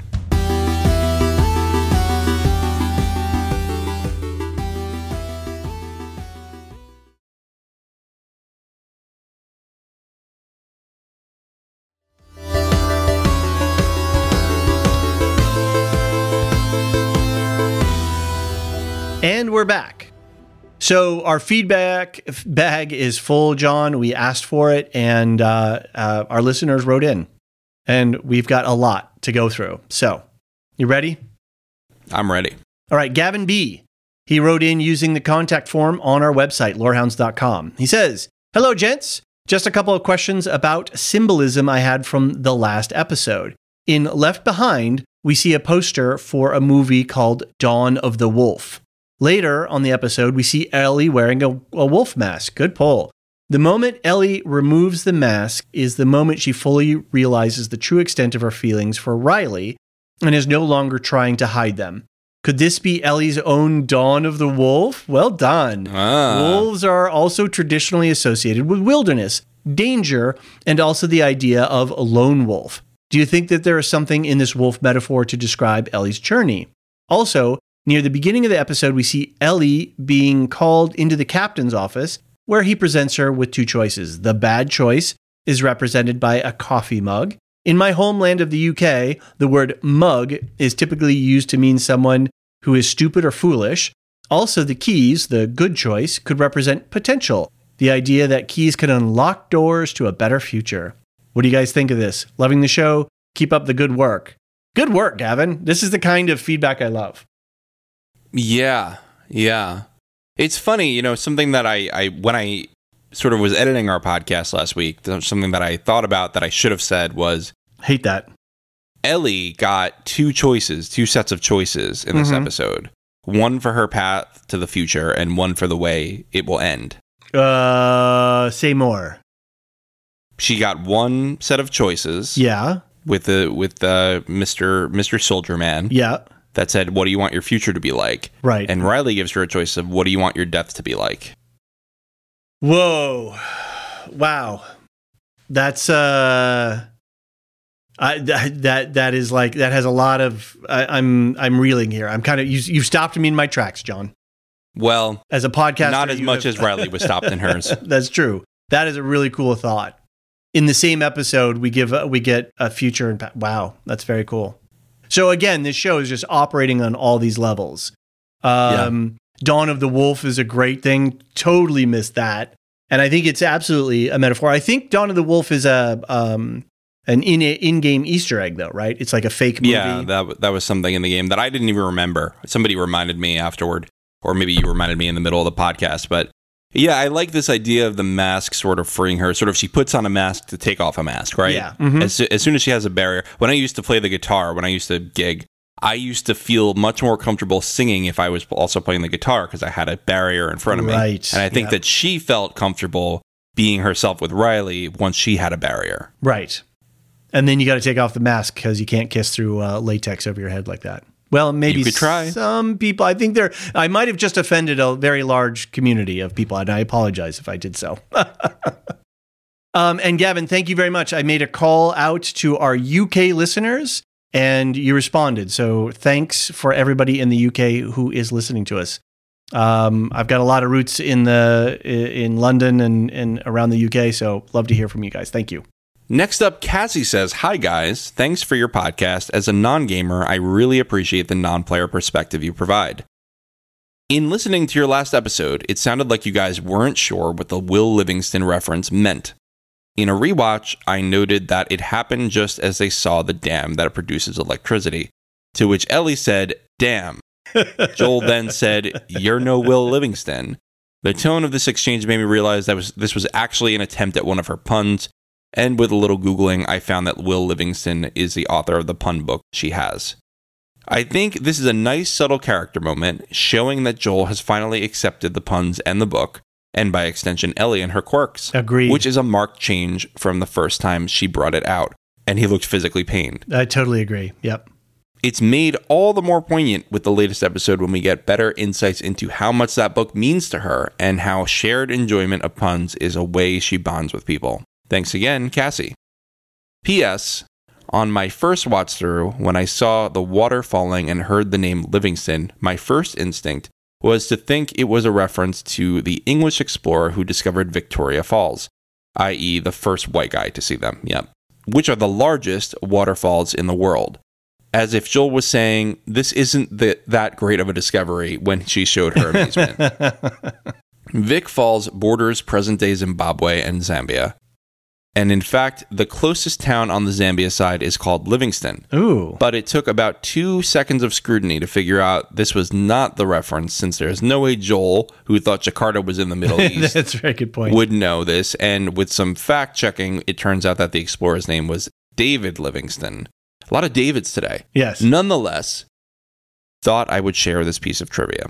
Awesome. Yeah, I loved, I loved with Riley that, she got the first Will Livingston book, so that there's this connectivity across that. And I thought that the whole Will Livingston pun book thing when they were standing in front of the dam was them sort of winking to us as the audience a little bit as well. So I totally caught the joke, and I took it like an inside joke that I was sharing with the showrunners at the same time. I love this rabbit hole that you went down with the waterfalls and Zimbabwe and Zambia and all of this stuff. So yeah, this is your style, David. This is Lorehounds. This is the juice. This is the podcasting juice. Yeah. Jordan M from the UK, another UK listener. Hey. Says, hi guys, UK listener here. I first heard of you through your guest spot on the Theon chapter of Electric Boogaloo, and have since gone back and listened to your Tilu and Silmarillion episodes, which I've greatly enjoyed. Awesome. I'm a lurker by nature, but your call out in the last episode inspired me to share some of my thoughts on the series as a whole so far. I've been a huge fan of the franchise since the release of the first game, and so far, I'm absolutely loving the series. My few minor quibbles boil down to certain scenes being more impactful for me in the game, such as the You're Not My Daughter and the Henry Sam death scene. But I've played both games so many times that it's sometimes hard not to directly compare and ignore my bias.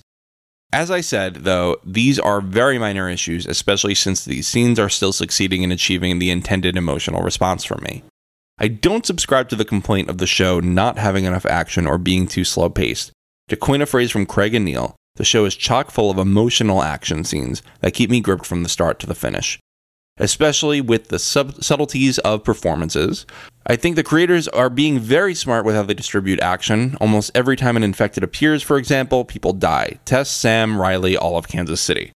The restraint had made the infected actually feel dangerous. Besides, I think the last two episodes, not to mention adapting part 2, which is actually my favorite of the two as an aside, will satisfy those looking for action. I think anyone who thinks this is slow should try watching one of my other favorite shows, Twin Peaks, then get back to me.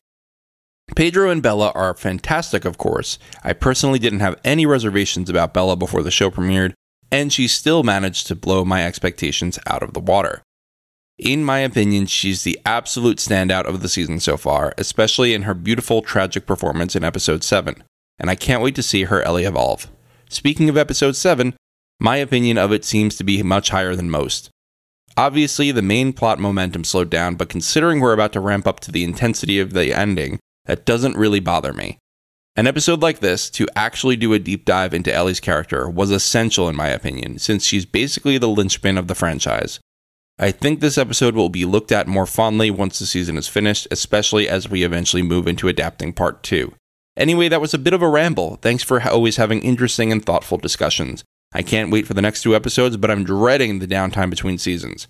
Thanks, guys. Jordan M. Yeah, the downtime between season 1 and 2 is going to be rough. That is for sure. Yeah. Hopefully we got some Wheel of Time or Andor or something like that to keep us company. Yeah, well, we had 7 years between game 1 and 2, so I don't want to hear it. All right. Fair enough.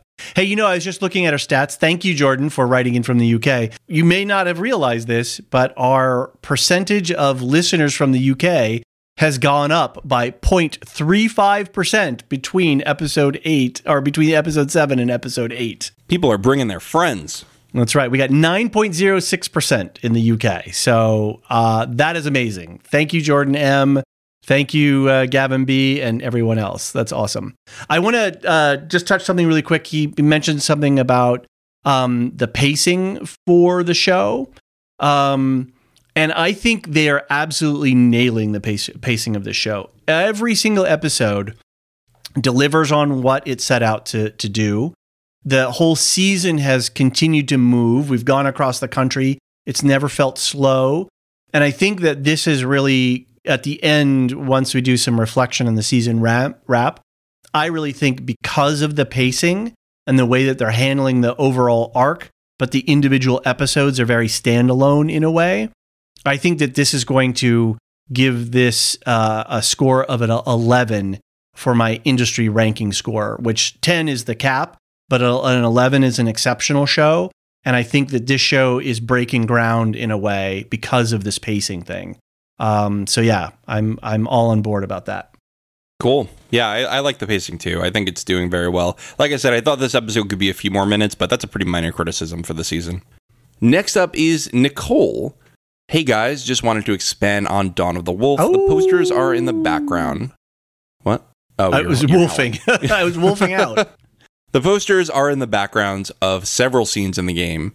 Ellie asks Joel questions about this movie, and the unspoken context is that Joel knows all about this teen movie because he would have taken Sarah to see it. Oh, nice. Thus, he is reminded of her every time they see one. Since the game came out in early 2013, I think it's meant to be a spoof on the Twilight series that was still culturally relevant at the time. Thanks for your coverage. Really enjoy it. Thanks, Nicole. That's pretty funny. Yeah. That's pretty funny. I mean, the Twilight series, my wife cringe watches it, and I watch it with her because it's pretty fun. Okay. And it's awful. It's absolutely awful, but it's so fun to laugh at, and I love that they parodied it here. Awesome. That's a good... I love, too, this connectivity with it, that, you know, Joel, that this would have been something in Joel's past. And so if they keep, because everything's frozen in time, so whenever they walk through a town and there's a theater and Dawn of the Wolf is there. Yeah, that's very cool. Back to the UK, Viama, who is always on our Discord server, love Viama, says, hey guys, Viama here. Greetings to my fellow 8%ers. It's now you're a 9%. Yes. Good job. I don't think the UK would have fared any better. All those scones and muffins, we'd be toast. Oh, and toast too. This point. Is in response to my question last episode. UK people write in, would you have done any better in the cordyceps outbreak? And Viama says no. Kim, via our website, thelorehounds.com/contact, says, hi guys, I found your podcast originally when I was looking for Andor coverage. As a Star Wars casual, I was dying to listen to some smart people engage with a really interesting show on its merits without any weird toxicity. Loved the coverage and have been a subscriber ever since. Wait, is she calling us? Question. Is she calling us smart? I think so. Oh, that's fun. Okay, that's weird. I don't know how to take that. Thank you. My real question here is about The Last of Us. I did not play the game, and I'm watching the show with a mix of game players and non-game players. The game player said something interesting, that they had to rewatch episode 3 to really enjoy Bill and Frank's storyline, since when they first watched it, they were filled with anxiety, knowing that their relationship sours horribly in the game, and they were waiting for the other shoe to drop until they realized the show was going in a different direction. I was blissfully unaware of any of that, and just got to enjoy the episode. Then we got to episode 6, and I was filled with anxiety because I was convinced that the show was setting us up for some kind of horrible betrayal from Tommy. Maria tells Ellie, be careful who you put your faith in. The only people who can betray us are the ones that we trust. That's followed by Joel's confession to Tommy that he's too old and too slow to get Ellie to the Fireflies. He asks Tommy to do it, telling him the truth about her immunity. You're the only one I trust. Right up until Joel and Ellie left Jackson together, I was convinced Tommy was going to sell them out somehow to protect the town. I'm glad he didn't, but I was really surprised. Turns out none of the game players in the room even considered the possibility. They knew that it didn't happen in the game, and they were just busy worrying about what they knew was about to happen to Joel at the college campus. Since you guys have a game player and a non-game player, maybe at the end of the season it would be cool to hear you talk about how your expectations, or lack thereof, changed how you experienced the show, and where those expectations were subverted. Thanks. All right. I discussed this, right? In episode 3, I said I was very anxious the whole time. I thought it was going to go wrong. Did you feel this in episode 6?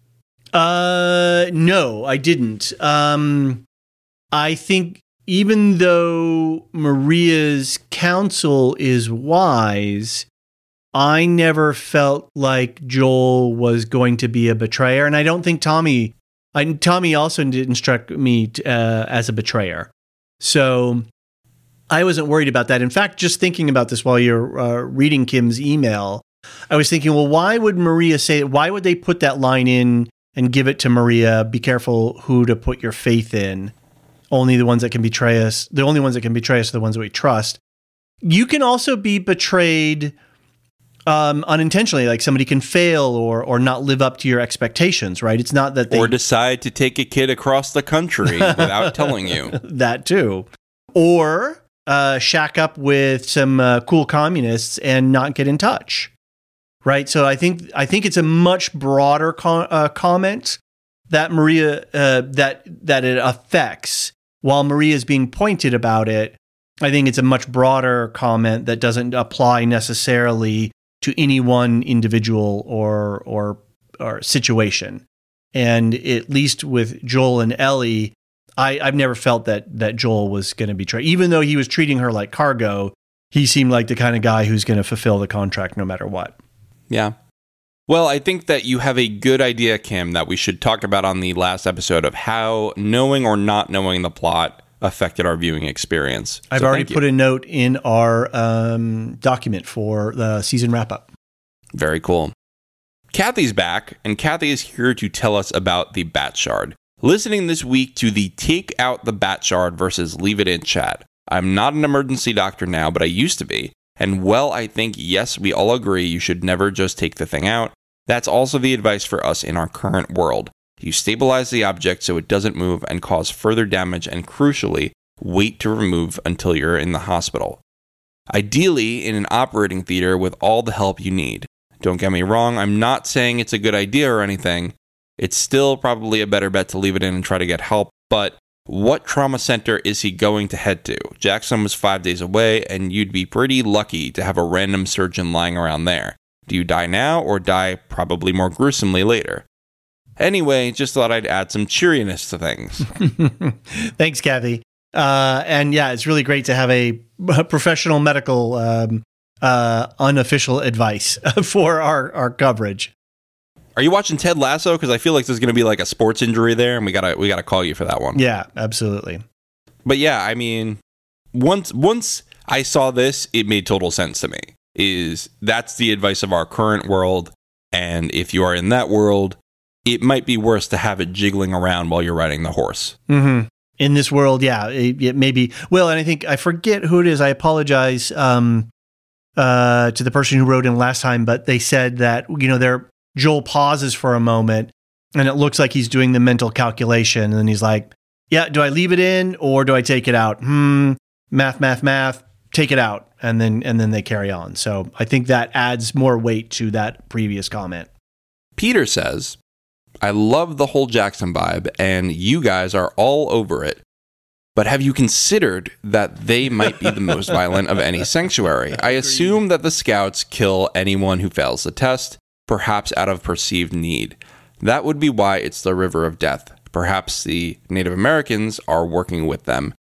But they seemed pretty straightforward in saying, don't go there. Interested to hear your thoughts. I absolutely think that they are the most violent of the communities, but outwardly after this episode? Yeah, they're violent. Okay, well, that's a good point. Relative scale of violence here. Now, Peter wrote in before this episode, so I'll give him credit. Yeah. But after this episode, I think that argument goes out the window. But these, Jackson's violence is directed outwards in an attempt to secure the inside, where Silver Lake's violence is about control and dominance and keeping people in line. I don't know. I think if they come across somebody, even if it's not Joel and Ellie, they're going hunting. Who is Silver Lake, or who are you Silver referring Lake. to? Silver Lake? Would they do it in non-famine times? Because they've only turned to cannibalism because of the harsh winter. They've got the taste now. That's true. They are forever corrupted. Anyway, yeah, Jackson's definitely violent, but I think they definitely treat their own better. I don't know. It's up for debate. And you kind of get why they do it, right? Yeah. Especially because they seem to be more interested in warding people off than killing them. I think that they kill them if they can't, get them to fuck off, right? Because they did lower their weapons once Ellie and Joel were not infected. And if they are infected, then you kind of should kill them anyway, right? You probably shouldn't let them lose their minds like that. Right. And then are they no better than the Boston QZ with Fedra, summarily executing, somebody? Yeah. That's just the way it is in this world, right? Yeah. I mean, yeah, exactly. What are you going to do? You don't have a cure. Yeah. Aurora says, hey, shroom sluts. What an opener. That made me laugh out loud when I opened it, and I didn't know what to do with myself. Little question and thoughts about what conspires after episode 7 after the girls were infected. How do you suppose Ellie ended up with Marlene after Riley passed? Perhaps Ellie stayed in Riley's hideout waiting to change or die until someone came to pick up Riley for her transfer to Atlanta. And whoever was meant to move Riley instead found Ellie with a fresh bite mark. Why was she not killed on the spot? Do you think Ellie talked her way out of being killed as she did with Tess and Joel? as they were fleeing the QZ? Or is it possible the Fireflies all knew who Ellie was because of Marlene? We know Marlene wasn't the one to find her because the first time they met was when Ellie was chained to the wall. Either way, I think this is how Ellie ended up with the Fireflies in the first place. Just some thoughts. David, what do you think? Yeah, I think Aurora puts their finger on some good questions here. I know that there's been some discussion on the inner tubes about, I really wanted to see the scene of of what happened with Riley and Ellie and this whole question. Interestingly enough, I am totally okay not knowing anything in that point. I'm just leaving it a black box. I like the drama of it. I like the sense of not knowing. I think the horror of Ellie having to confront turned Riley and dealing with that situation, I'm fine with leaving it a mystery for me. In terms of Ellie getting to the Fireflies, that is an interesting question, and I like the fact that Marlene, even though Ellie's heard reference to Marlene, she doesn't know her, so she doesn't know her when she's chained up, right? So that's the first time, even though Marlene knows all about Ellie. So that's an interesting mystery. And how it actually went down when the Fireflies came in, maybe Ellie had passed out, maybe she was sleeping or, exhausted from the ordeal of having to put Riley down or something, So yeah, there's a lot of questions, but I don't know. I don't feel like it's that important, that function of how she was captured or, taken in by the Fireflies. And I'm fine with leaving. I don't need to see Ellie dealing with Riley. I'm fine with I don't need to see her killing her, but I would have liked to see the moment where she realizes she's immune. I do feel robbed of that. Of Ellie's own realization. Right. Mm-hmm. Yeah, it's a good point. It's interesting. But I think that you're right, Aurora. I think in the game, she explicitly is found by Marlene. So they changed that, I guess, so that they could have that meeting later that we see. But yeah, I don't know. Maybe she invoked Marlene's name because she heard her a couple times. She heard Riley say her name a couple times. And she even said, "Who's Marlene?" Maybe that's how she got out of it. But Ellie's pretty smart. I'm sure she was able to talk her way out somehow. All right. That's the end of our feedback. That was awesome. Thank you, guys. Again, we have episode 9, our final episode, and then we're going to have one more after that for our season wrap. So get your thoughts together.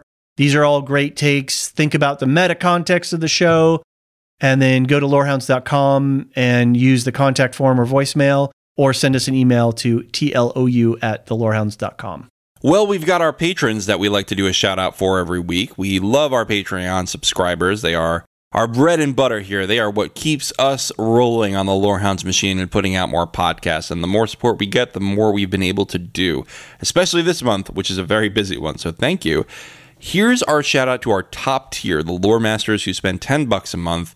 Incredible people. Thank you so much to Some Martian, Cyrus, Mark H, Michael G, Michelle E, David W, Brian P, Nick W, SC, Peter O, Bettina W, Adam S, Nancy M, Lavinia T, and Dork of the Ninjas.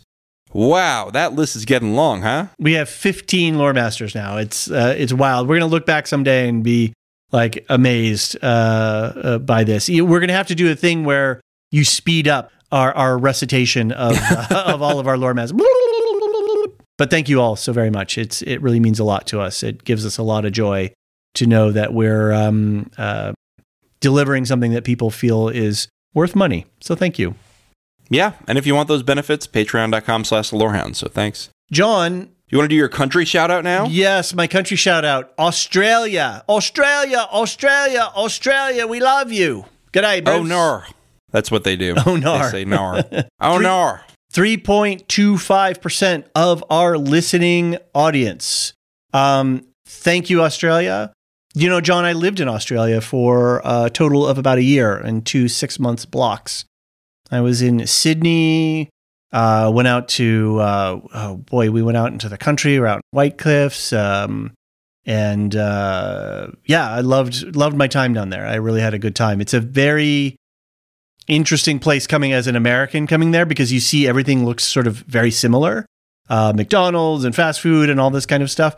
the humor and a lot of the values are very different. And I had me some learning to do when I was down there, but I had a really good time and very fond memories. So thank you, Australia, for listening, and we'd love to hear from you.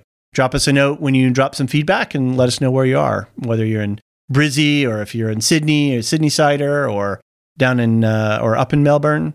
Love to hear from you. So thanks again. And if you're on the Patreon, we're doing a little mini review of Mel Gibson with Mad Max, the 1979 movie, which was the best thing I can say about it is that it was 93 minutes long. So here are my thoughts, my full thoughts on it on Second Breakfast. Which is, our Patreon exclusive. John, March is March Madness. What are we doing? Why are we pushing ourselves so crazily? I don't know, but now I'm going to have to list this faster than I usually do. Right. The Last of Us. We're doing it. We're doing this episode, finale, season wrap, and then the Lorehounds play The Last of Us Part 1 with Brandon the Bard, host of Time to Explain, a Destiny podcast. Then we're doing The Mandalorian Season 3 full coverage every single week, usually on Thursdays. Bad Batch and Visions we're going to cover eventually, probably the first week of April. But we are very busy right now, but we really want to talk about it because this season's going great. Yeah. Ted Lasso Season 3, we are doing not quite full coverage, but we're doing every single episode. We're going to be talking about what we saw, I think the themes that we liked, and pulling out some of the joyful and less joyful moments of this crazy good show. MC Universe just dropped. Surprise drop because we weren't sure when it was going to get recorded again, but it did. And we pushed that out nice and quick. So check out David and Jean talking about Kang, the multiverse, and all your Phase 5 goodies. Second Breakfast will be out this Sunday for our patrons. Like I said, we're going to be talking about Mad Max and coffee. Who doesn't like coffee? I used to be a barista, so I've got some good intel there. Earthsea is happening. You might have heard a promo up at the top if you're listening the week that this comes out. We are covering the Earthsea cycle by Ursula K. Le Guin with our favorite Tolkien scholar, Marilyn Arpukila. Monthly, we're doing one book a month. New readers and veterans of Earthsea are welcome. Silmarillion Stories this month is going to be of the coming of elves and the captivity of Melkor. We've already recorded it. It should be out towards the end of the month, and we're excited to get into it. In April, we're going to be covering Of Thingol and Melian with Mary Clay from That's What I'm Talking About, so we're excited for that too. June, we're going to have Maester Anthony on for Of Feanor and the Unchaining of Melkor, which should be a wild chapter. We were on Bookaloo in the past. We covered a Theon chapter, and we will be on Bookaloo again around April 13th, covering an Arya chapter. John, you sound exhausted after reading all of those Lore Master patrons and our March programming notes. You must be wiped out. And we haven't even recorded most of them yet. It's true. Wow, we're still at the beginning of the month. Thank you, everyone. If you're interested in our Patreon, again, patreon.com/thelorehounds. Subscribe today, ad-free access and early access, and you support us with production. We've got more plans in the works for the Patreon, more benefits coming up. So as always, please like, rate, and review. It really does help us. And if you want to hang out and chat with other like-minded folks in a cool community, check out our Discord server. Link is in the show notes below. It's a fun, cozy little place, and we like to jump on there and give our hot takes and kick around ideas. It's a lot of fun, and there's a lot of good people there. So check it out. All right, John, I think that's it. We are pushing. This was a long one. Thank you, everyone, for hanging with us. I thought it was going to be, it was the easiest episode for me to do the outline of, but my Lord, have we had to cover a lot of detail in this, but it's been fun. So it is fun. Well, thanks for listening, and see you next week. The Lorehounds podcast is produced and published by The Lorehounds. You can send questions and feedback and voicemails at thelorehounds.com/contact. Get early and ad-free access to all Lorehounds podcasts at patreon.com/thelorehounds. Any opinions stated are ours personally and do not reflect the opinion of or belong to any employers or other entities.